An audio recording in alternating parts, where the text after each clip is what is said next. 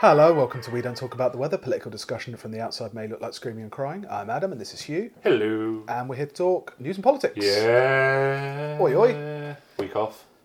Everything's such a mess. It's still hard. Everything's hard. Everything's hard to arrange. Dragging myself over to your flat, which is where we are now, felt like a massive hassle. And I did it literally every week. Well, every week. Don't pay attention to the dates on the episodes. Pay attention to the number. But, yeah, it's been... What's happened since the last time we recorded? I had, literally the night we recorded, or the early morning, the creator of Berserk died. That was very sad. That was very sad for me. And so I watched all of the 97 anime, because I didn't want to watch the bad 3D one. It's horrible. You should look at it if you haven't seen it before. I've seen screen grabs. Yeah, because I post it all things the like time. Have I posted the sound effect of his big sword that they have? No. In the 3D anime, his giant sword. Now, Guts is famous for his giant sword. It's like the first big sword in anime. And it sounds like a frying pan. In the thing, it just goes quapang, quapang, quapang. It's ridiculous. It's so annoying, and it's really aggravating. But yeah, so I read a load of Berserk. Got sad, very sad about that man dying, because now it shouldn't really end. Don't want anyone else to touch it. Leave it be. But yeah, that was announcing our new 6-part Netflix series. Well, there is talk of Netflix taking over the anime. Yeah. Which, please no. Or it'll just be another one starting from the beginning, which they've always done. But the thing that I was interesting is there's a lot of discussion about the workload of manga writers. Yeah. Because they write it, they draw it most of the time. Write the theme tune, sing the theme tune. Yeah, and there's been lots of high profile. He was depressed a lot. There's manga writers have they usually have the little bits at the end where they have little comments. Yeah. There's one from when he was 29 saying this is all I've done. I've got nothing in my life. It's really grim. The workload is insane. Oda, who does One Piece, has had numerous collapsings. And there were some people maybe this will affect how the practice is and they'll get better. It's Japanese labour practices, famed throughout the world. Yeah, but yeah, that was just a bit grim, maybe a bit sad. But what else happened? That has been your anime minute for this week. Hugh's Anime Corner. Yeah, and I've been still watching With 86. Still watching 86, and that's really good. People should watch 86. That's a new anime that I'm really enjoying. That's really good though. It's really good and it's really grim, like all the best ones. But that and the other... Oh, that's it. Good news happened, though, because Virtua Fighter 5 came out for free. Mm-hmm. So I've been playing. Oh, sorry. It's an addendum to the Anime Corner. Yeah. Well, it's nothing to do with it, anime. No, yeah, you're right. It's a Japanese fighting game. What's that got to do with anime? But, yeah, and then there was some other stuff. There was, Dominic Cummings did something. Yeah. Because, when we were kind of We are ostensibly a politics podcast, and all I want to talk about is anime. In top 10, but seriously though, top in 10 Virtua Cummings Fighter 5, anime betrayals. there's weight mechanics, and that's really nice in a fighting game, and I'd forgotten how much I enjoyed that. Anyway, Dominic Cummings, so he did do a top 10 anime betrayals. Because what did they think would happen when they pissed him off? That, of course, he's just going to, do a one-man show where he says it was everyone else's fault but me. So he was in front of a select committee, right? Yeah. It was a select committee where he was asked on the government's handling. This is not the public inquiry that has been promised for how the government handled the COVID outbreak. This is a select committee that just asked him to come along and dish. Yeah, they did ask him to dish. Just for a little chat. Yeah. But like the cops, never trust them. They tell you to come in just for a little chat. Yeah, and he... Oh, and also, because it's not a proper inquiry... He was covered by parliamentary privilege. Yes. So he could just lie as well. That is important to remember, because he is a liar. That with these things, you can just go there and talk bullshit. I think it's amazing that, has there ever been a person who's continued their political career, in this case, answering stuff in front of a committee, after they've had a major television drama made about them? Because you think about, the thick of it kind of was in the midst of... towards the end of Blair and all of his doings. Deal that was about Blair and Brown. Oh yeah, that was way after, because that was about the deal in what was it? That restaurant where they said he would be Gordon Brown would be Chancellor and Blair would be Prime Minister. And then he'd step down. And he wouldn't stand against him in the 94 leadership election. 94, I think. Yeah. But yeah, I don't know. Because, like, this was like, oh yeah, Benedict Cumberbatch, smart man, the smartest man on TV and in politics. He gets the full Benedict Cumberbatch, and you get it on there, and it's like, oh yeah, no, you're exactly how your blog sounds. Oh yeah, 100%. It is. I watched the whole thing. I say I watched it. I had it on in the background, so I was constantly like, going, "Look at that!" And it's always satisfying to hear that. Pretty much it's like he was just saying everything that we were saying, that everyone was saying. Yeah. That all of our hipster analysis was pretty correct. Which that's vindicating in a way, but that kind of vindication, it tastes kind of sour with so many dead. Yeah, it was perfect. It felt like a return to politics as normal for the journalist class, because they were kind of obviously breathlessly reporting all of this, and it's like, we didn't know Mac Hancock was fucking things up, and it's like, no, literally everyone has been saying that all the time. Yeah. And I mean, I think to a certain extent maybe his chutzpah comes from the fact that he's been built up so much, Dominic Cummings, so he feels like, well, I've got to kind of justify this reputation that I have. I'm a straight shooter and a... Yeah, he's been told he's the hardest one on the bus going to school for so long now that obviously he's going to throw his weight around. It is funny seeing, like, what's his name? Jeremy Hunt, because he was running it. And the washing of Jeremy Hunt as being, like, a sensible politician, one that could be trusted, unlike Matt Hancock, and it's like, what? He was Matt Hancock. They're the same person. Yeah. As far as like the weird kind of in-person tics, the inability to kind of improvise on the hoof, which like makes all politicians at the moment seem so fucking, other than Boris, frankly, seems so fucking alien, and it's that you feel like the state is like, you're given the impression that the state in their hands is doing the things that a state should do. But you get closer to it and you feel like, oh God, oh no. It's like getting too close to a dog turd that's turned white. Yeah. Not all politicians are like alienating and weird looking though. Because did you not see that Keir Starmer, he cried when talking about the horrible death of his mother? That makes him seem human to me. In his latest introduction to everyone, like over a year since he's become leader. It's my most hated. I'm not watching it. I'm not. I read a highlight of it. I've got better things to do. Yeah. But 5 is out and it's free. Everybody, it's free, so you should play it. Was what caused the local election losses the feeling that we didn't know enough about Keir Starmer? Yes, 100%. We should know more about him, and he should go on more people's shows. And I look forward to his daily appearance on GB News. And it's just my most hated thing as well. It's like, I don't want to sound like a kind of inhuman monster, because everyone has a family, and we should find out where those families are, because we may need to when time. No. But it's the whole thing of, yes, I can get emotional. I do care about people. For instance, my family. And it's like, yeah, of course. Of course you care about your family. Fascists care about their family. Yeah.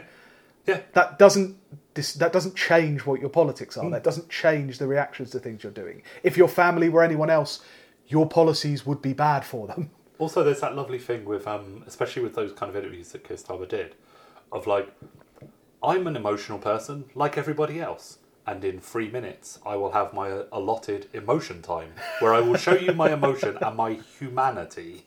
And then he shows it, and then he moves on to other things. It's just like, oh God, I can't stand any of them. It's weirdly, I was watching Parks and Rec, and I've got an idea for maybe a future show. But I'm pretty convinced that Parks and Rec made Trump. Because of... It's a compelling argument. I can see where you're going with it, because I've watched a fair amount of Parks and Rec, but yeah, the politics in it is baffling. Like, I'm watching it with a fine-tooth comb, going through all of their casual explanations for austerity and their justifications for it, and also no suffering from it either, but also the adoration of some of the most heinous individuals known to man. And these are the people who did Parks and Rec are the kind of jokey creators who were like the ones who were making most jokes about Trump. And yeah, I could see where. But that's for another time. Yeah. No, it was just like I don't really pay attention to a great deal of like news as it's happening because I can't watch Laura Kuenssberg. How am I supposed to? Why would you expect me to have to? But you should talk to her. You should watch her because she's the one that Dominic Cummings talks to. Yeah. Oh yeah, that was the other thing. That was the thing that came out, and it's like you're a fucking idiot. Like both of you are idiots, right? Because you know exactly what's going to happen with this. Mm-hmm. This will be in the wake of the Diana thing. You know that the closeness of the relation of an unelected advisor, an unelected SPAD, with the head of political programming for BBC News is going to be used as a reason to roll up the BBC. If they need to. You know, they might back off, they might go in.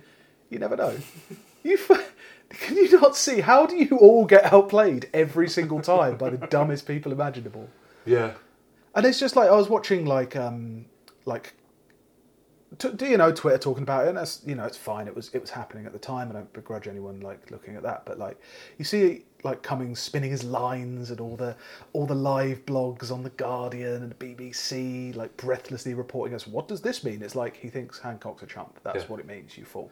It was brilliant because he'd bitch about Hancock and then he'd start talking about our preparedness for solar flares, and you just get you just get into the kind of mindset of those people and how gleeful they are, their emotional state, and it's like, now this is good politics. Finally, after 5 years, good politics. And you just like, you see a future of just like, well, we've got COVID inquiries coming up, we've got presumably BBC inquiries coming up after the Diana thing, maybe, you know, we've got ongoing inquiries, police spies and Northern Ireland and Scottish independence. I presume there will be an inquiry if that ever like ramps up, and just all this breathless live reporting going on for each day, and you think of I think back to kind of some of the things that like left wingers were starting to do when they thought they had like a little snifter of power, like they would have and you think of some of the schemes that they were thinking of, you know, Preston models and all this kind of thing, and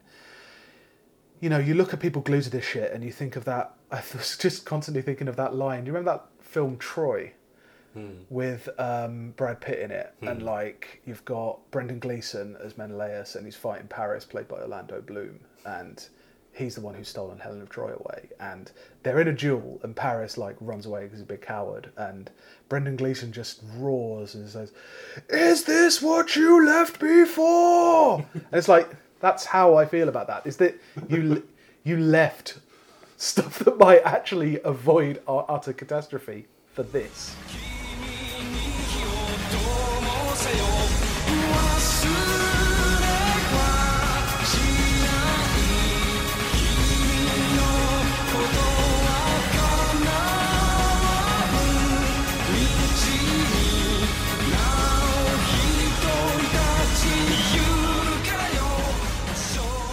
So this week we wanted to kind of wrap up our look at some of the things that Tories are doing. Actually doing, not just talking about. They're doing stuff while coronavirus is happening. Yeah, there's definitely this feeling like that now that everyone has decided we're kind of out of the COVID era. We're getting a chance to see like what, you know, what they're actually going to do, putting that big old majority to work. Yeah. There's some like straightforward material offers, like they talked about trains. A few weeks ago, rejigging how trains, not nationalising them. Stop saying that, everybody. They're not nationalising them, but they are. They're just giving them more money. Yeah, they are going to rejig trains. They talk about reorganising the NHS again. You want to wait until we see, because you know, and you know, stuff like stockpiling nukes, as we've already established in one of our previous episodes. But the ones we're going to focus on today are more kind of culture-based, because if you haven't noticed, we are in the middle of a gigantic culture war, which the winner will take everything, and everything will be all right / terrible. Yeah, so like one of the things, like Oliver Dowden, who is so whenever we do like stuff on Tories, it's quite hard because they're usually equal parts like stupid, evil and boring.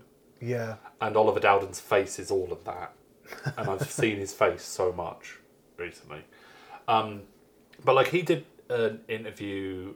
He did a speech at the Palladium, and he's done a lot of talking about war on woke. He seems to have like an article every other week. He does. The anyway, so he was did a thing at the Palladium where he was talking about getting more people back into live events, theatre, all this kind of jazz. Right. But while he's been doing all of these things, like essentially, one of the main jobs of the culture secretary of telling people to do culture things.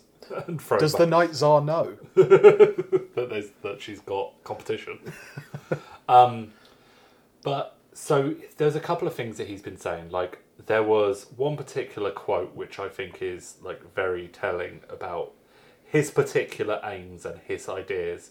He said in a different thing, talking to Policy Exchange, at their History Matters conference, he said, "Don't allow yourself to be pushed around by the zeitgeist of the day," which is that's tying into his issues with museums and the tearing down of statues.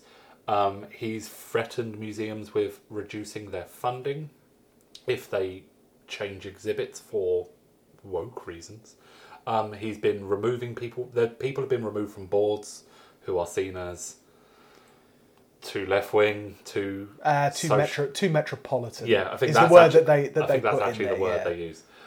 They've been removing a lot of them. I think that's getting them ready for when they bring down the Greggs shopping, whippet owning farmers that only exist in their imagination to run our museums in London. There was a suggestion that he was going to, like, he specifically said, bring people from the Red Wall, from the north. Yeah, where conservatism lives. To apparently. To counter woke culture in museums or something. And it's like, right, okay. What? Who? Yeah. Who? Specifically who? Are you promoting someone just... Is it a lottery? It's going to be... Oh, the guy who owns Sam Smith's. Oh, yeah. But also, like, if you're removing them from their natural soil, don't they then become part of the metropolitan elite, like a vampire? Well, if you... like, I'm sure that a person, like, who... If they choose them at random, say... Yeah. If you just pick some random person from somewhere like... I don't know the name of a single Red Wall place off the top of my head. The North, say. Some random person. And then you put them moving to London, because they probably have to live in London if they're going to be doing all this work. A northerner in London? That'll be a real shock to the system. Yes, can you imagine? But then they're living in London. My monocle popped out into my martini. I was so appalled. They have the wages that they would get for being on one of these things. Then surely they change. No, a little. No. Or is it do they bring some of the soil with them? Yeah, that's what I mean. Like Dracula. Oh, so they do. Like Dracula came down from Whitby and had to have like all of his native soil pumped into it. Otherwise, it became weaker. Yeah. Presumably, you have to put up some kind of like barrier of soil around yourself, a cocoon, if you will. So to prevent liberal values. In God Emperor of June, there's a thing called Museum Fremen, because by this time in the future, Fremen have died out because the desert has bloomed. But they keep one bit of the desert pure. So are they going to have like a little encampment that is going to be pure red wall? That's where God Emperor Leto lives, isn't it? Yeah. Yeah. But they could have like a pure red wall area where all of the boards of major galleries and museums will have to go for a couple of hours a day just to recharge their red wall batteries. It's a silly idea, and you know what it's for. It's to give it to people in the Rotary Club who are retired already and who are just going to come down and say, "Oh, I don't like any of this stuff in the V&A," and just replace it all with, I don't know, dresses that Princess Anne wore. I think it's a really bold manoeuvre of the culture secretary, which by definition has to have new things, otherwise it's not a culture, it is a museum, to say that museums cannot possibly change. Also, like, they by definition have to. Museums are always changing. He's speaking their to he's otherwise saying that there is an eternal truth, that this is the thing that is always a thing. But like, museum exhibits change all the time. There's, rotating exhibits. They don't always have everything out at the same time. Is a museum not allowed to change anything? Like, say, there's, at the Imperial War Museum, they've got that World War One faux trench thing that you can go in that's been there since I was a kid and smells a bit weird. Well, yeah, they pump in the smells, don't they, of mud and shit. And it looks really old and bad. Yeah. If they updated it, just like would that be an issue? Would they lose funding? Michael Gove finally gets his wish, and they manage to abolish Blackadder, so everything's like really, really shiny. Yes. But yeah, so he's been pushing that stuff. So he's saying, the bad things about, we've got to get rid of these metropolitans who are wokeifying our museums. You can't walk around ruining our culture, by which it is to say we have to ship people from somewhere else to make it their culture. Yes. In his mind, of course. None of this is real, by the way. Yeah. Like, if anything I've said, like, sounds like I'm having a pop at the North. Yeah. I'm absolutely not. Yeah. It is fucking nonsense and fantasy. It's insane. But all built around also this idea that the North doesn't have its own class system. Mm-hmm. It's like Australia. You know how everyone goes over to Australia and says, "There's no class here, mate." Yeah. Oh, I've just pissed off the Australians now. Yeah. There's no class here, mate. No. And it's like, no, that's what the North is like. There's no class structure there. There is no bourgeoisie there. There is no metropolitan elite. It's like, you've ever been to fucking Durham? There's no You've ever been to fucking Leeds? There's no class system in Australia. There's no MPs like Bob Catter, who are literally the largest landowner and was the MP, as was his father and his father before him. But because they got an accent, there's no class. But yeah, so while he's been saying, like, we've got to do, take away funding for people who take down statues. I don't know who you would take. Like, for Bristol... Who are they funding? Yeah. Who loses the money if someone just takes down if someone just like it happened in Bristol, if someone rips down a statue, who loses the funding there? I'm pretty sure Rhodes Must Fall did not have a stipend. Yeah. But while he's been saying that and then changing the construction of the boards of these things, so, to push the culture of these particular places even more to the right, because these places are quite conservatives. Well, the thing is, like, I don't have enough, like, I don't have a proper theory about it. It really is only a feeling. But, like, my parents always took me to museums. Love museums. My partner loves going to museums, so I end up going to a lot of museums. Guess what? And I definitely notice a change because, like, Labour came in and did, to a certain extent, shake up how what you were to expect from a museum. Yeah. Do you know what I mean? And they kind of Millennium Domised a lot of them, but there's basically one down by the Docklands. It's very simple. What you do is you come in, you turn a load of things into zones, you give something kids can touch, some crayons, and you get it all funded by the Wellcome Foundation, and that's pretty much it. Yeah. But I definitely noticed when the Tories got in, and if you haven't noticed, the Tories have been in for 10 years now.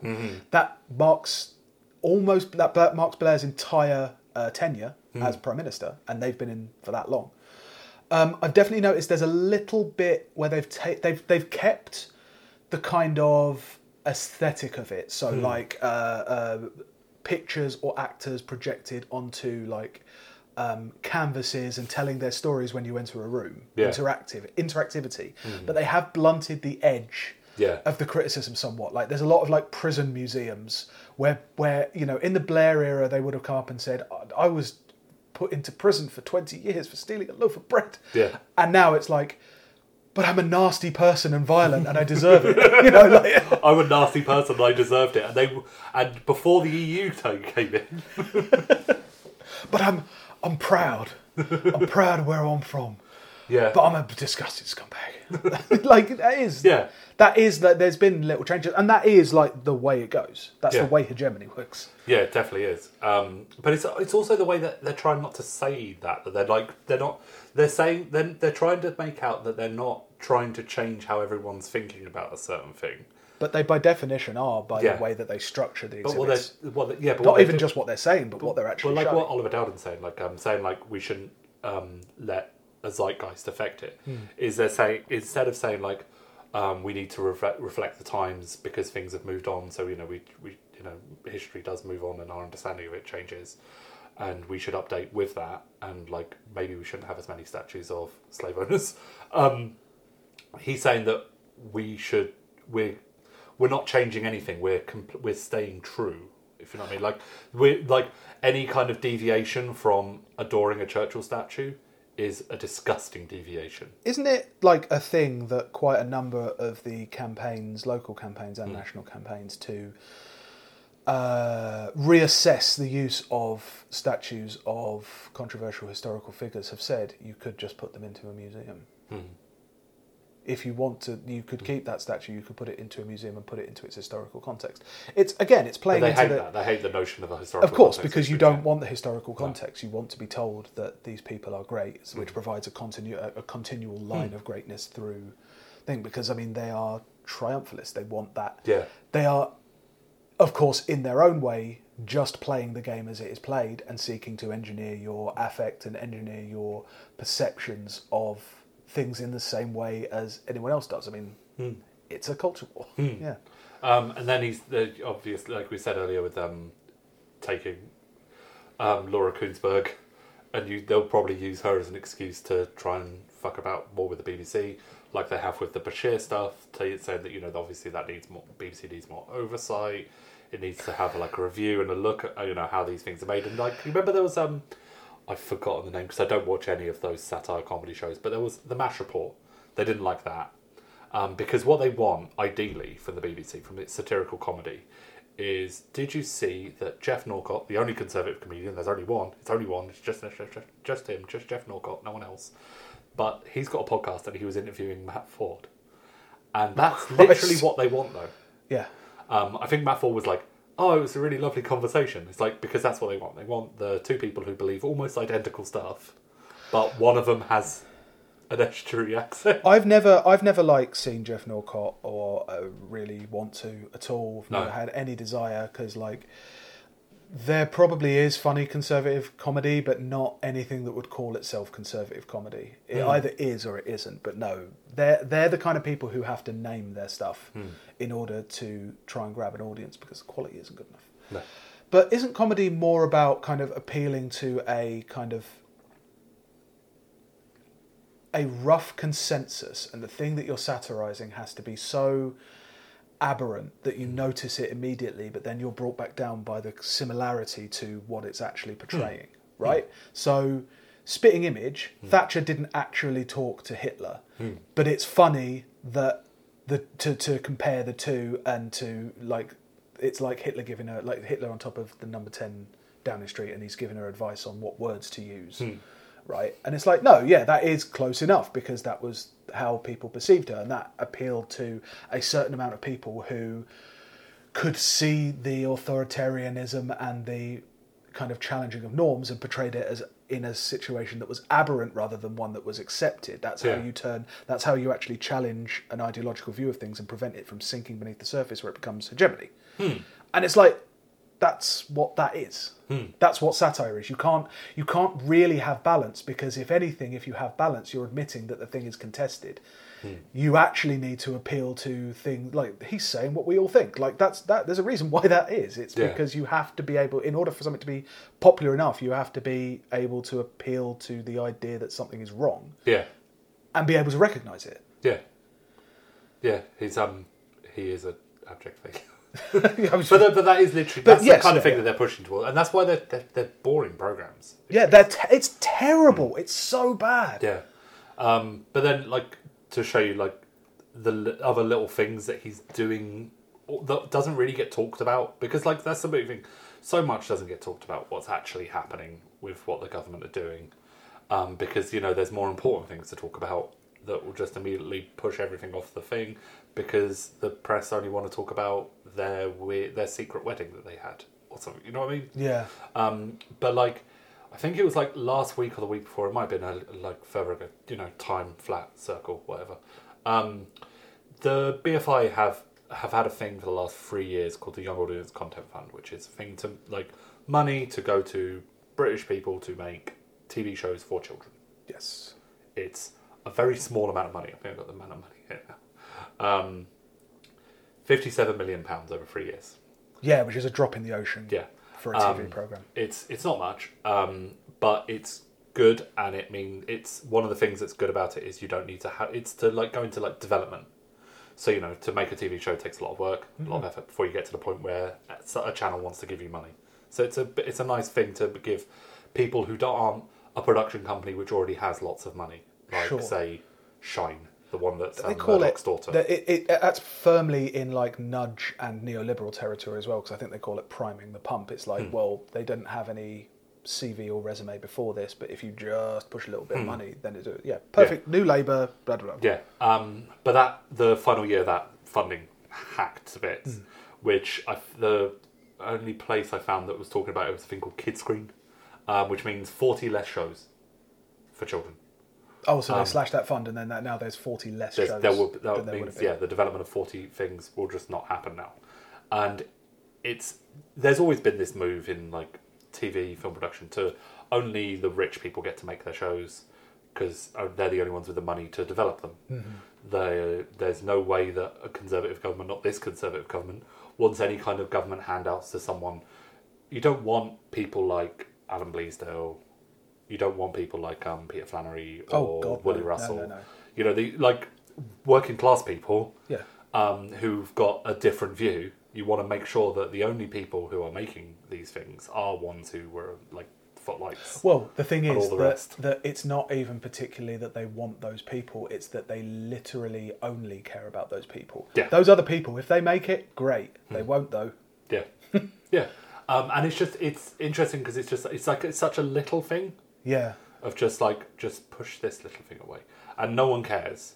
But there are repercussions to that kind of stuff. The less quality children's television gets made, the more it will be that algorithmic nightmare shit on YouTube, or just American shows that don't have any of that Toy kind commercials. of BBC adherence to things like basic educational stuff. Yeah, no difference. I think is the main thing I feel about that kind of stuff. It's like, well, okay, you get like a popular character. It's an animal. You market a shitload of toys around it, and you keep putting it on until your kid is addicted to it. Yeah, yeah. The way we were raised, Transformers. Yeah, but I think it's just interesting, like the way that he'll say, "Oh, war on woke," and like even like the liberals, like people like James O'Brien, will like, "Oh my god, this is so stupid," but then not pay attention to.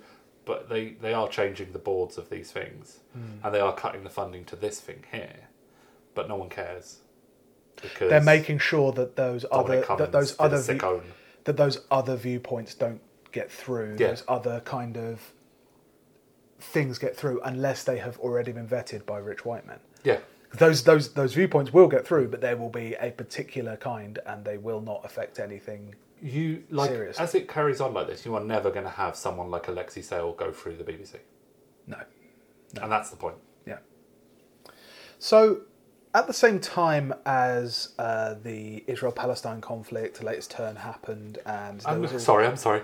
No. I watched Fox News this morning. Eve Fartlow said it was the Israel-Hamas conflict. Sure, the Israel. Oh, God, we did that last time. Yep. And you had all the traditional, predictable talk about anti-Semitism, anti-Zionism, legacy Corbynism comes up, of course. Blah blah. I haven't heard that one. Well, yeah, of course it does. No, it's like we'd have an anti-Semitic prime minister in there. What Corbyn was there? What would have happened? Yeah. Anyway, you had the universities minister, Michelle Donnellan, who went on to Radio 4 to talk about a particular bill that was going to be going through this government. And the laws that would be resulting from this bill may extend to Holocaust denial. Just in the middle of this interview about freedom of speech laws on to ban campus. Holocaust denial, I imagine. No. Oh, no. I see. To specifically enshrine it? Because Holocaust denial in this country isn't specifically illegal. It is illegal in like Poland, Germany, obviously, Hungary, Russia, Germany, Austria, for some reason. Oh yeah, reason or another. Holocaust denial being illegal in Hungary has really, really helped Hungary's Jews and helped them not have any anti-Semitism. Hungary, a place famed for its not anti-Semitism. She said, what this bill is designed to do is ensure that we protect free speech that is lawful.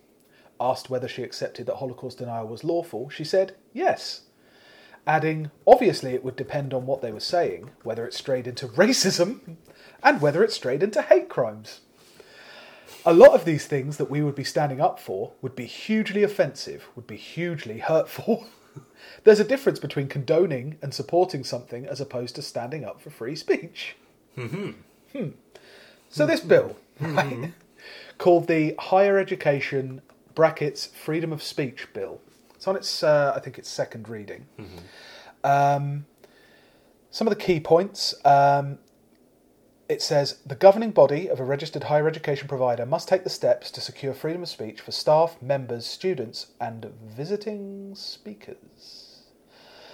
The objective includes securing that the use of any premises is not designed, or the terms on which such premises are provided are not to any extent based on A, an individual, their ideas, beliefs or views, or B, in relation to a body, its policy or objectives, or the ideas, beliefs or views of any of its members. So essentially, if a uni has a conference, invites a call for papers, a call for speakers, anything like that, it can't turn anyone away. Like anyone. And premises are not to any extent based on an individual's ideas or beliefs. That's why they're there. If you're having a conference on, I don't know, the history of pepper, you invite people with stringent views on pepper. Yeah. Like, I don't, and yeah, ideas, beliefs or views, which is a really sophist way of kind of approaching it. Like, what? You have ideas and beliefs and I have views. I have a view. Now, a view might change, but I have an idea, which is radical. But I have a belief, which you can't question. I don't know. It's weird. It's presumably there just to try and put some, turf academic at ease because they got invited to, talk about the pay gap.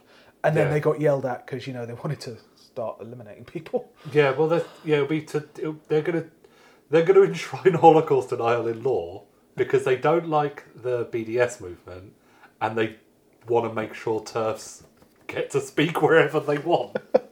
And it's amazing that that's what they're going to achieve. It's noticeable that it's ideas, beliefs or views, not ideology, and most importantly, not politics. Yeah. Because it's this completely value neutral marketplace of ideas where there's everything, it's all there, but not some things. And it's very weird. It's their opening objective, and it is you can see from it, it's trying to open certain things up and close certain things off. And it's you can imagine them drafting it up based on literally the experience of one or two people. Yeah. The Institute for Workhouses came and got yelled at. And it's kids making up rules based on one specific instance of somebody being mean to them, or they had some disadvantage at a game. It's no, sorry, new rules. You can't use your legs in goal anymore. You can't be called Daniel and play this game. No, sorry. It's what? I just don't understand it. Yeah. An additional objective of the bill is to make sure universities are committed to, quote, securing the academic freedom of academic staff. Academic freedom in this context is defined as their freedom within the law and within their field of expertise. Within their field of expertise. And I know why this is, again, it's an old bugbear of conservatives that you can get, say, a linguistics professor, particularly famous linguistics professor, who can weigh in on politics. Or, you can get a geography lecturer to weigh in on politics, or you can get a chemistry teacher to weigh in on politics. It's the same thing every time.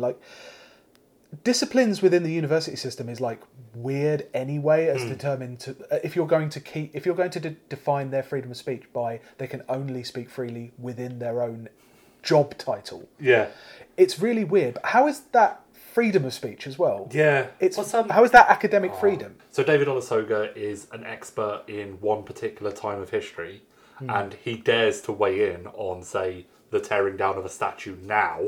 How dare he? What would he know about Bristol now? Can he talk about historical patterns of housing and how race has denied or... No, because he's not an expert in the last 5 years, which is the only thing that matters. So let's go to Jeff Norcott.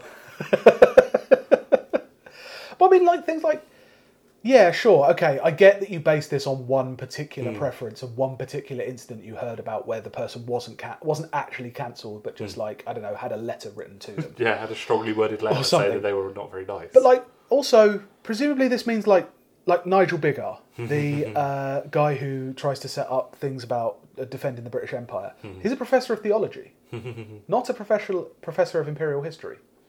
So that means he can't talk. He's not. His academic freedom is not protected in that state. Was the British Empire Christian? Good one. Yeah. There's going to be I bet you there's going to be so much of that. It's going to be so good. It's going to be so good. They'll make these rules and then they'll twist them to their own end. Well, the interesting thing, of course, is that it's a very weird thing the way that academia has kind of split, because, I mean, you use academia in quite a loose sense, but like left-wing academics, everyone's got their like favourite left-wing academic who is in a particular arena, like, I don't know, architecture or history or, whatever. But a lot of the kind of anti-woke academics, they seem to crawl out of the brickwork, so they've got one for every occasion. Mm-hmm. It's like, well, you can't talk about that because it's statistics. It's like, well, luckily we have the statistics woke guy here. Yeah.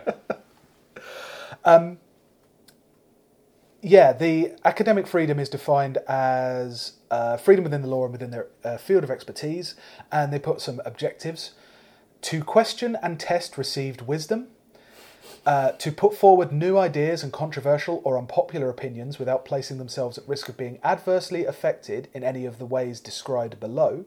Those ways are loss of their jobs or privileges at their provider, and the likelihood of their securing promotion or different jobs at the provider being reduced, or where a person applies to become a member of staff, they are not adversely affected in relation to the application because they have exercised their freedom within the law and within their field of expertise. Now, how does that even work then for who you can hire? Also, what if it's an English scholar that has got this new radical idea of dating his students? That's dangerous and out there. Well, luckily that is actually included within the field of expertise of most English lecturers. So it's a job description. It's happened so many times, yeah. At first it was custom, and then like in 2007 they had to actually put it in. I mean, yeah, there's so many fucking problems with this. This is by the way, this isn't a report. I'd just like to re-emphasise. This is not a report. This is not a white paper. This is not like a think tank thing. This is an actual bill to turn into actual law. And there are so many problems with it. Like, okay, to test received wisdom. Received wisdom is a loaded term. What do you think happens in... But you can't start throwing stuff out, like our history, because of the current zeitgeist. So how are you supposed to not do that without... Received wisdom is what all research is there to test. They mean racism. They do. Well, like, okay, what's a controversial opinion? Like, there's not really that many controversial opinions in academia, but some of them get, headlines. They mean racism. Yeah. Unpopular opinions. How do you measure the popularity of something that, frankly, most people are not going to have heard of? It's racism. And, like, if somebody didn't secure promotion that they got because they simply weren't good enough, how do you measure that? They're promoting racists. Like, it's fucking... Sometimes life is very complex. Politics is very complex. That's what I like about it. I really like getting into something and like that. But, like, literally everything in this law is simply designed to reduce the opposition to racism so the British government can become popular for deporting people. Yeah. It's horrendous when you actually think about it. Like, David Good, you've got like a whole industry, David Goodhart, fucking Douglas Murray, Matthew Goodwin, cancel culture, woke culture, all the like statues, traditional architecture, importance of Shakespeare, Blue Labour.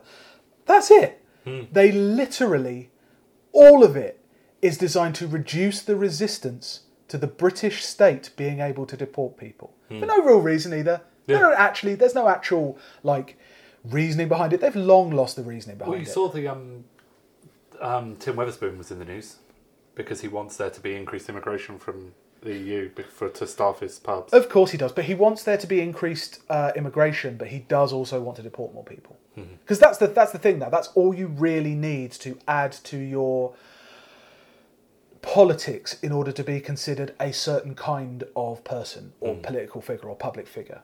Oh, he's a conservative. Why? Because he wants to deport more people. He's a reactionary. He wants to deport more people. He's a liberal, but not your traditional kind of liberal. He just wants to deport more people. Oh, I'm a social conservative. You want to deport more people. It genuinely, I believe that it bounces down to that. Yeah. And whether you think it's deporting people because like you'll get more popular or because it'll ease social cohesion, ripping people from their homes and having vans patrolling everywhere. Like, it's genuinely, like, it's pathetic, really, that it comes down to all that. And, they've been flirting with it for 20 years, 40 years, 60 years, 70 years. But especially in the last 30 years, you know, it was always that thing of like... You could see a whole generation of politicians just desperately trying to use it, but not use it too much, and then eventually getting dragged deeper and deeper in. And that's how we are now. It's literally all it is. Yeah, 100%. It's probably been going on for as long as the border went up as a concept and the idea of kicking people... Like, passports became a genuine thing. I mean, we're basically talking the 40s and 50s. Not many people want to actually admit that, but you didn't actually need passports for a long, long time. You had particular Commonwealth passports that allowed you to come in just after the 40s. But there was no border between like India and Britain. It was just you didn't necessarily have the means to get there, and you wouldn't want to go there anyway. Also, you're not allowed to sack staff for opinions now, which is cool. What if my opinion is I would like to have sex with my sexy young staff? My sexy young students. They're always so sexy, how can I not? It's my opinion. It's my belief, idea, or view. Yes. Oh, God. It's also interesting that comes up at a time that you can't sack someone up for their opinion, but you can sack them due to large, long-term structural changes in the university sector that makes them entirely uneconomic. Yeah. You know, like they just sacked the entire Department of Management or something at University of Leicester, which looks like it's going to be in real financial trouble pretty soon. And you can just sack people for that. There's no that's fine. Thing for that. You know, they didn't have an opinion. Oh, thank God. We could have been into real trouble then. This bill also expands the cause of free speech into the crusade for free speech into student unions. Because that's the other one.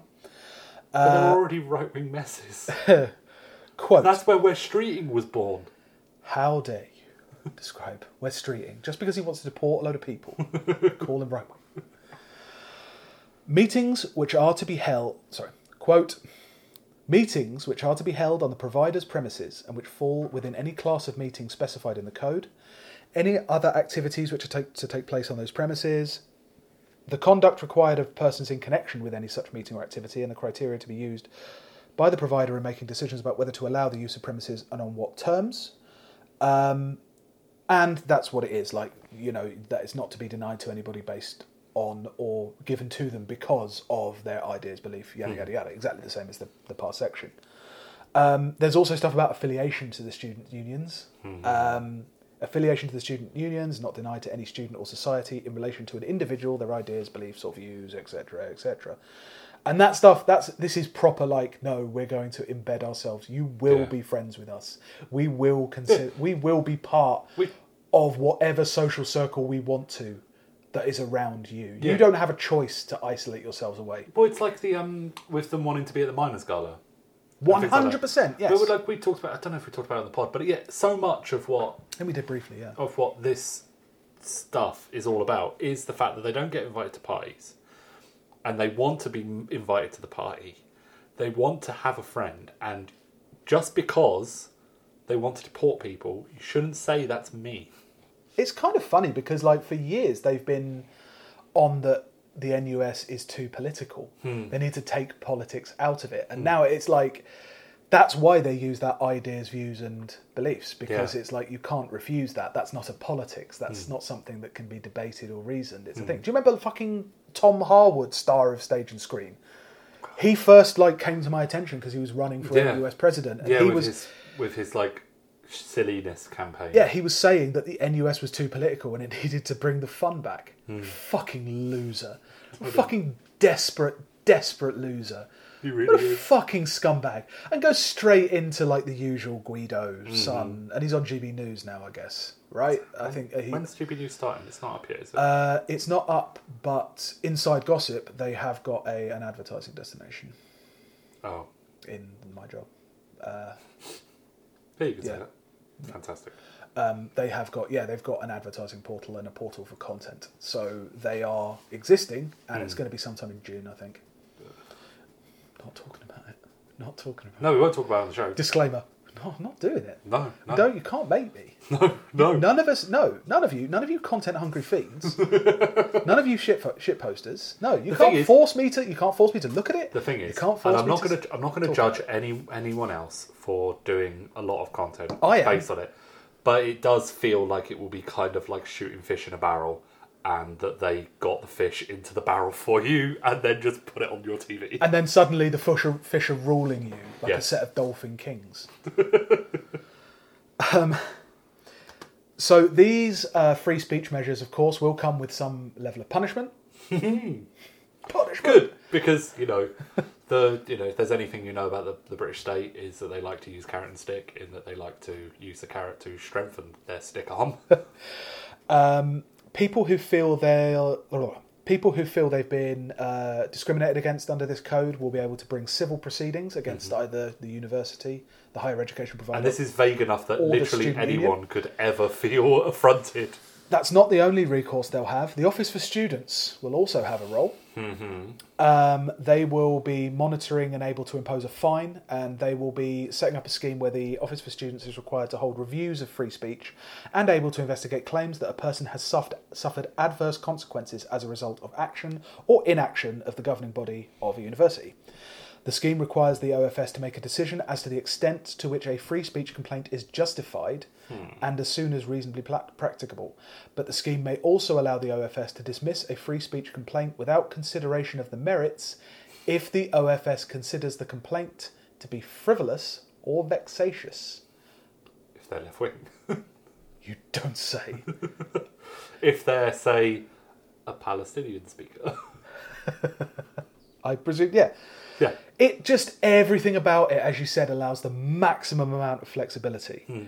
Student unions and unis can be in trouble if they do some things, but also if they don't do some other things. And that will be decided by a combination of the government, presumably the Home Secretary, and the Office for Students. Is there a limit on how much the fine is?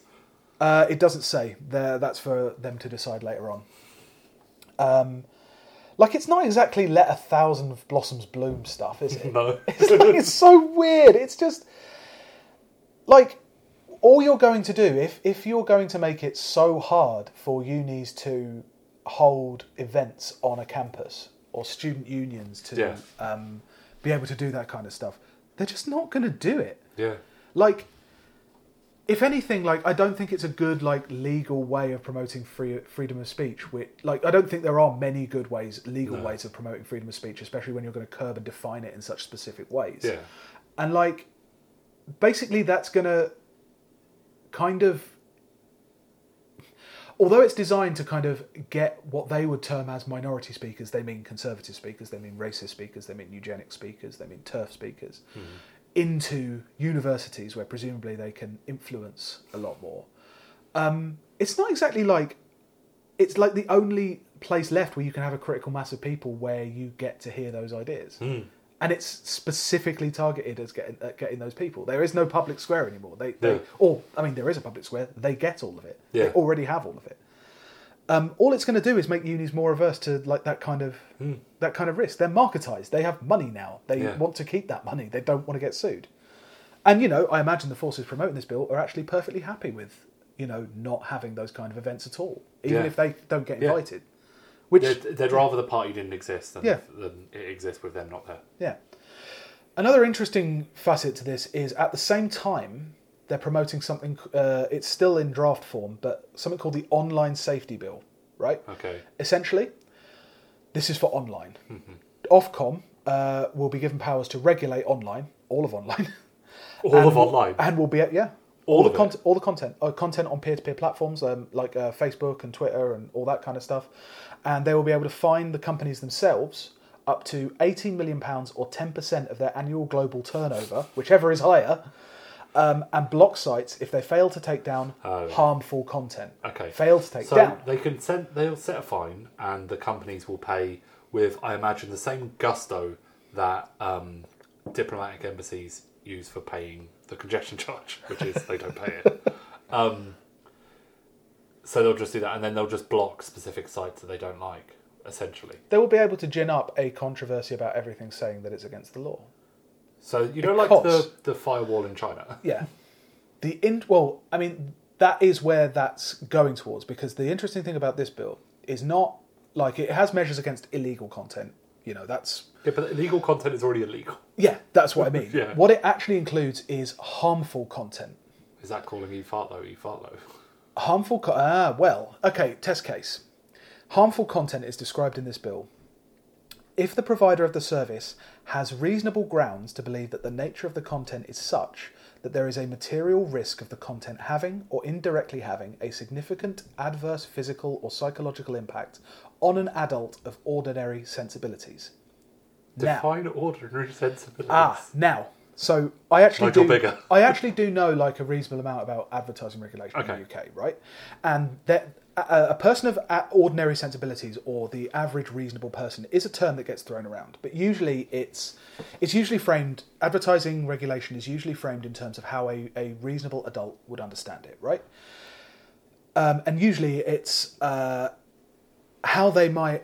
There's usually like a vaguely defined consensus based largely on the idea of that, like the person watching being an informed consumer or a consumer that needs informing, right? Mm-hmm. People in possession of facts about a thing, free of outright lies or a threat or something like that, is more of a positive thing. It's how somebody would approach this thing. Mm-hmm. They're actively engaging with it. This is way more passive. Like it's how the content might impact upon someone of ordinary sensibilities, rather than how a person would understand it, which involves research, evidence, logical reasoning, frankly. This de-emphasises the adult of ordinary sensibilities bit and actually puts the focus on the provider having reasonable grounds to believe bit of it, the material risk of the content bit. Who gets to define that risk? That's even before you get into the, defining an adult of ordinary sensibilities. Yeah. And of course, it will be the Home Secretary for a start, but Ofcom. Yeah. And, by the way, completely unrelated news, they have actually restarted the hunt for a new Ofcom head because Paul Dacre got rejected by the current interview committee. So they're restarting it, appointing a new interview committee, and they're going to try and get Paul Dacre. Are the interview committee all from the Red Wall? Apparently, allegedly, Facebook and Google have been lobbying against him. They don't want him as head of Ofcom. Well, he's horrible. Yeah. Like, even for them. There's also a clause in there that says if the provider of the service has reasonable grounds to believe that content's dissemination would have a significant adverse physical or psychological impact, taking into account how many users may be assumed to encounter the content and how easily, quickly and widely content may be disseminated.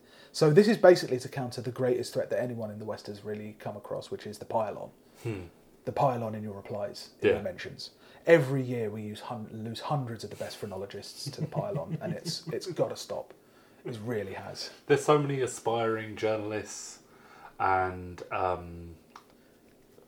random people who desperately want to be a Labour councillor who have a bad weekend because of the pile-on. And we need to stop that. Having to read all those notifications. Yeah, you don't want to think of it. You never think it's going to happen to you. No. There are protections written into this bill for content of democratic and journalistic importance. So all of this stuff we mentioned previously is going on boats to across the channel to like shout at people who are drowning? Well, because that isn't like that upset me, but that it's important that I see that because a journalist is doing it.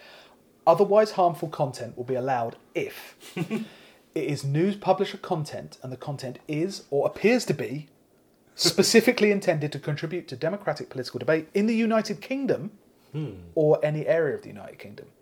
The important point here is it's called democratic political content, not just political, because ruling class ideology does not work by assuming that everything is political. The things they want are political, the things that they don't are just common sense. And the Tories seem to have this thing about democratic meaning like whatever the most amount of people or the media or the government would like to think is the most amount of people think, which is fucking impossible. But of course, it's just a MacGuffin that they get to define. Yeah. What's non-democratic political debate? Presumably, it's the economy. It means the economic shape of the UK. Yeah. It means the economy. It means trade unions. It means striking. It means all of that. Yeah. And racism. We're gonna have the death penalty by 2025, aren't we? Journalistic content will also be protected. Okay. It will, if the content generated is for the purposes of journalism and the content is UK linked. Again, if you pay attention to the wording, it says journalism and UK linked, not journalism or UK linked. They define UK linked as if United Kingdom users of the service form one of the target markets for the content, or the only target market, or the content is or is likely to be of interest to a significant number of United Kingdom users. Again, the notion that sites generate most of their content from users' wide and free-ranging interests. Have you seen fucking Facebook? And that they're using this particular term to define what constitutes protected speech. So it's essentially, it's democratic and UK linked.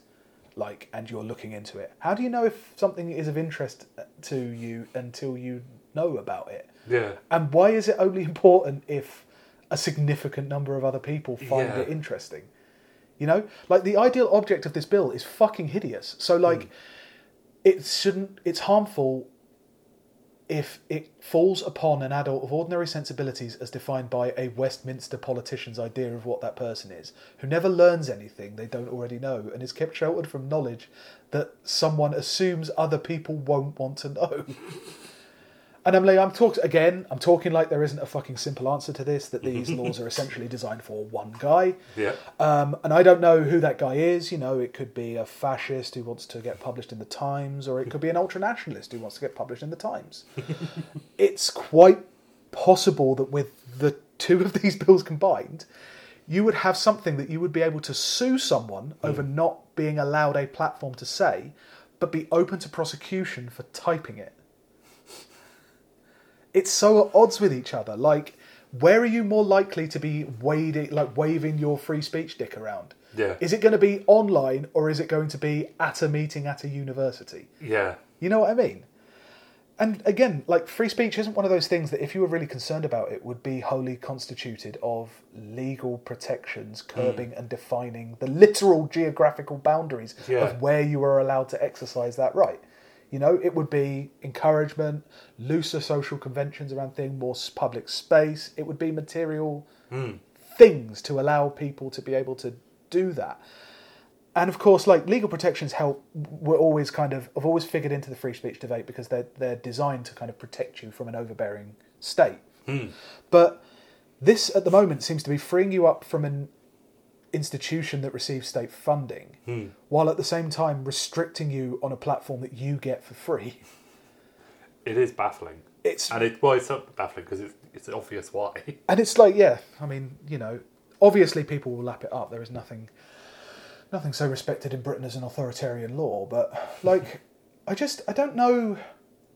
It's so, both of these bills are so like, everything's so clumsy. It's so contradictory, and it's like, why are they doing it? What did they see the UK looking like when they bring these bills in? Do you know what I mean? Yeah.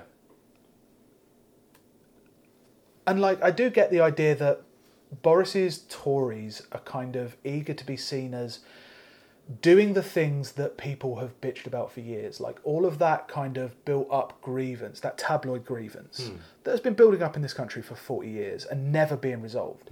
They have this idea that they're going to be the ones who do it. So they're finally going to, you know, reverse privatisation. They're not going to, but they're finally going to be the ones to tackle the trains. They're finally going to do the NHS. And, of course, clamping down on those fucking students. Yeah. I think, obviously, there's a tactical advantage for them in it.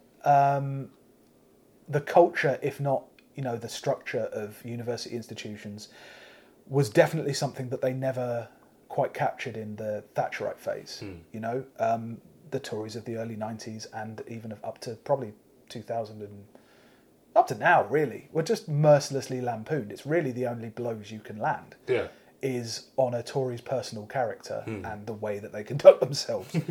And it's easy to look back now and say, spitting image, it never really did anything. And, you know, I think thinking that that's the only thing that's needed to defeat Tories has probably gotten us into more trouble than has gotten us out of trouble. But I think, like, the influence of culture in politics is not often appreciated in terms of getting people to do things, but just getting people to think about certain political movements in a certain way. Like, everyone fucking forgets when they're talking about anti-Tory comedy, that the comedy of like definitely the late 70s and early 80s completely demonised like left-wingers and trade unionists. Yeah. You know, you think of like Citizen Smith or People's Front of Judea, Yeah. or even fucking, what's that, the racist sitcom Love Thy Neighbour. In Love Thy Neighbour, the white guy was a committed trade unionist and socialist, and the black guy was a conservative. That has an ideological effect, considering it was on in like 1975 or something. Yeah. That has an ideological content, and it worked in opposition to the way that we think of as anti-Thatcherite comedy coming out and largely forming the way that New Labour thought about culture as well, because there was this feeling that they didn't want to be seen as fuddy-duddies, they didn't want to be seen as, in cultural terms, as the same as the Tories, even though they were largely the same kind of people, they were largely drawn from the same class. Yeah. But yeah, that sense of like isolating and identifying specifics of Toryism definitely like conditioned you to think of Tories in, as I was saying earlier about comedy, it conditioned you to think of Tories in terms of a deviance, of their deviation from a norm that you all held, that you felt other people held. It's like it appealed to this vague consensus, right? Yeah. And of course, like, that had an effect on public Tories, and it had an effect on like the shape of politics. And I think like what happened in universities in the 2000s and like 2010s, that in itself, I know it's a different thing from comedy, but like that cultural anti-Toryism was present at the birth of Corbynism. Yeah. It largely caused Corbynism. There's still so many fucking arguments on what makes a Tory, what is a Tory, what products do you have to buy to be a Tory. And, you know, I could see the Tories wanting to make sure that at least a reasonable proportion of the university-educated shard is not instinctively anti-Tory. Yeah. It would be very important for them to write themselves into the reality of every branch of existence in this country, and to, even if they're not a given, that they have a hearing, even in places where they have no right to be. Yeah. You know, the very note that it's a lot of it. It does come down to they don't like being told they can't go to a place, and not only not go to the place, but they need to go there and be celebrated. Yeah. They need to, well, at least not be criticised.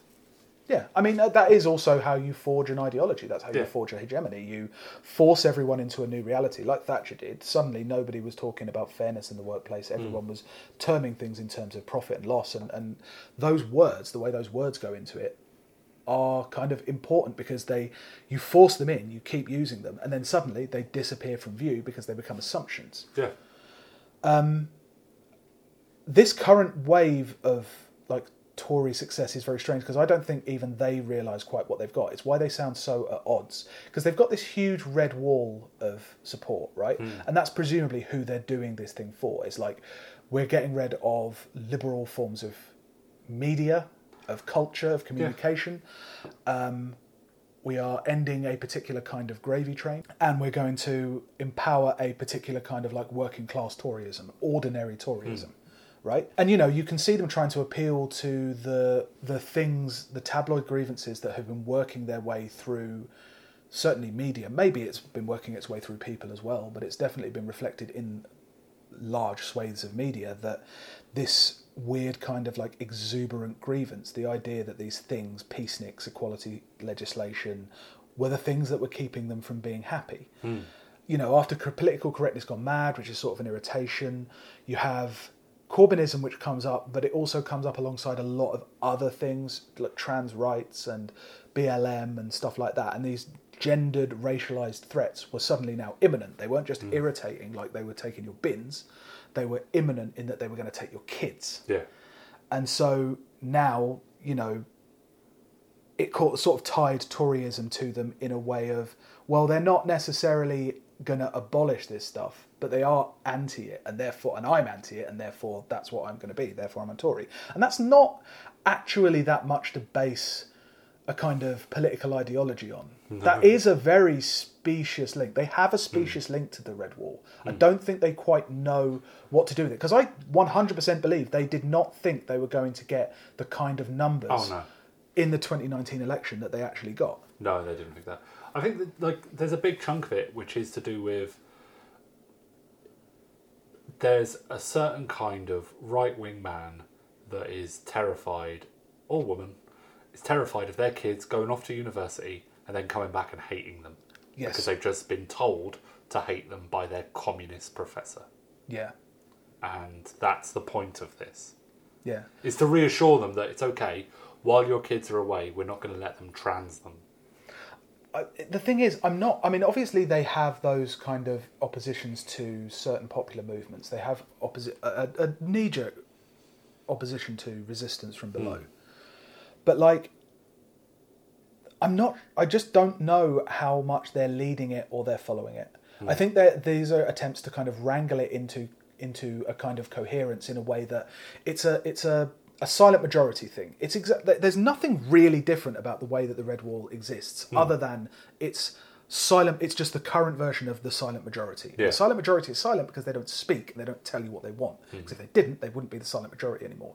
But I think it's even more like amorphous, and it's a much larger and looser group for whatever actual coherence it has. And the idea that they're going to start framing and writing media policy in law just seems an odd gamble. Because, like, with something as potentially destabilising as proper culture war stuff, that, you know, we joke about it, but it can get people killed. It can lead to large-scale civil disobedience on either end. And, you know, they're like any other government. They've been conditioned by parliamentarianism to prize a certain level of stability. And I guess the more important thing is that, like, if they resolve these issues, if they finally settle them for once and for all, they can't use them again. Yeah, dealing with the Red Wall in this way, it again treads a fine line that they started with Brexit, and it's that bit between, like, danger and safety. The reactionary position that the right have found themselves in treads this line between danger and safety. The underlying cultural position is that liberal left politics is safe, predictable, and known. Tolerance is, like, so inbred that it has inverted and become exclusionary. Whereas right-wing politics, it's dangerous, it's wild, it's unpredictable, and it has vitality, and therefore is accepting of outsiders and is more tolerant, right?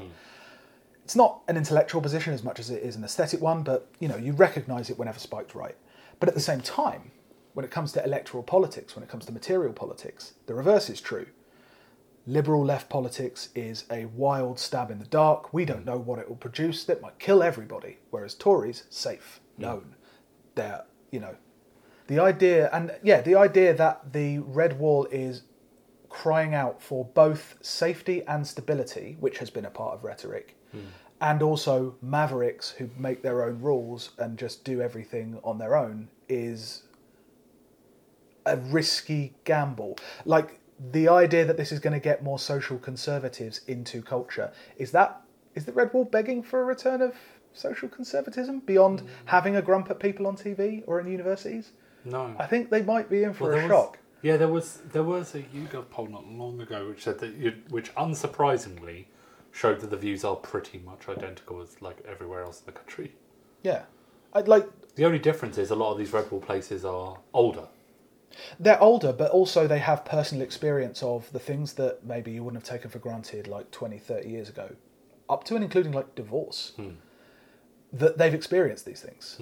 They've experienced living next, like, having someone black at work, or they've experienced someone in their family coming out as gay or trans or something. And that material experience, I'm not going to say lived experience, that material experience conditions you way more in conjunction with the general culture. It's not that the general culture is going to turn you one way or the other. Yeah. It's that it's a slow process of, like, acceptability, I guess, and social acceptability. And, you know, not saying that the gains in the areas of LGBT rights or anti-racism are irreversible or inevitable, or also not the result of really hard work of activists and throughout the decades, but it was also the result of real experiences. And my point is, does ensuring the platform of social conservative speakers means that social conservatism wins? I genuinely don't know that. Like, does making people able to be patriotic or express patriotism, what does that actually mean? You're proud to be English or British, but that's not utilisable for anything. They're not going to join the army, or if they are forced to join the army, they are going to be incredibly upset. They might like other people being seen to join the army, but they will not like it when their kids are forced to join the army. These kind of things. Like, Other than, what we mentioned before, which making it easier to deport, what concrete effects does it actually have? Like, yeah, sure, you're managing the dopamine levels of an entire nation, pretty fucking useful, but when it's running up against, the power of, I don't know, commercial advertising, which seems to have, embraced a certain level of social movementism, which is degraded, sure, partial, but it exists. And there is a lot of it about. And I just think like this culture stuff is definitely an area where you could see classic Tory overreach. Yeah. I could just see, say, I never went to uni, but say I am in my student union, and I am not allowed to, do my communist speeches that I would like to do, because they're not allowed there, and if I do, I've also got to deal with the fact that Simon Heffer wants to speak there once a week, to shout at me and hit on my friends. He wants to speak over you. Yeah, and hit on my friends. Ooh, Mr. Heffer. Well, I just won't do it at the union. I'll just go down the pub. Yeah. Where you all get chucked out because it's private premises. But you know what I mean? They'll go somewhere else. Open mic nights. They'll go somewhere Open else. mic nights everywhere. Telegram. Telegram. Yeah. Well, yeah. The online stuff is to have a go at people being mean on Twitter. Yeah. So fine, fuck it. I'll just post all my mean stuff on Telegram. On my far right groups. I need to prune some of these because I joined a load for research, but I get updates on some of these fucking horrid far right Atterwaff and shit, which isn't just a bit horrid. Look, take that shit to the university where it belongs. Exactly. That's us for this week. You can subscribe to us on iTunes. Follow us at WDTATW_podcast. Follow me at Being Bergamo. Follow Hugh at Tanner Smashing. And we'll see you soon. Bye. Bye.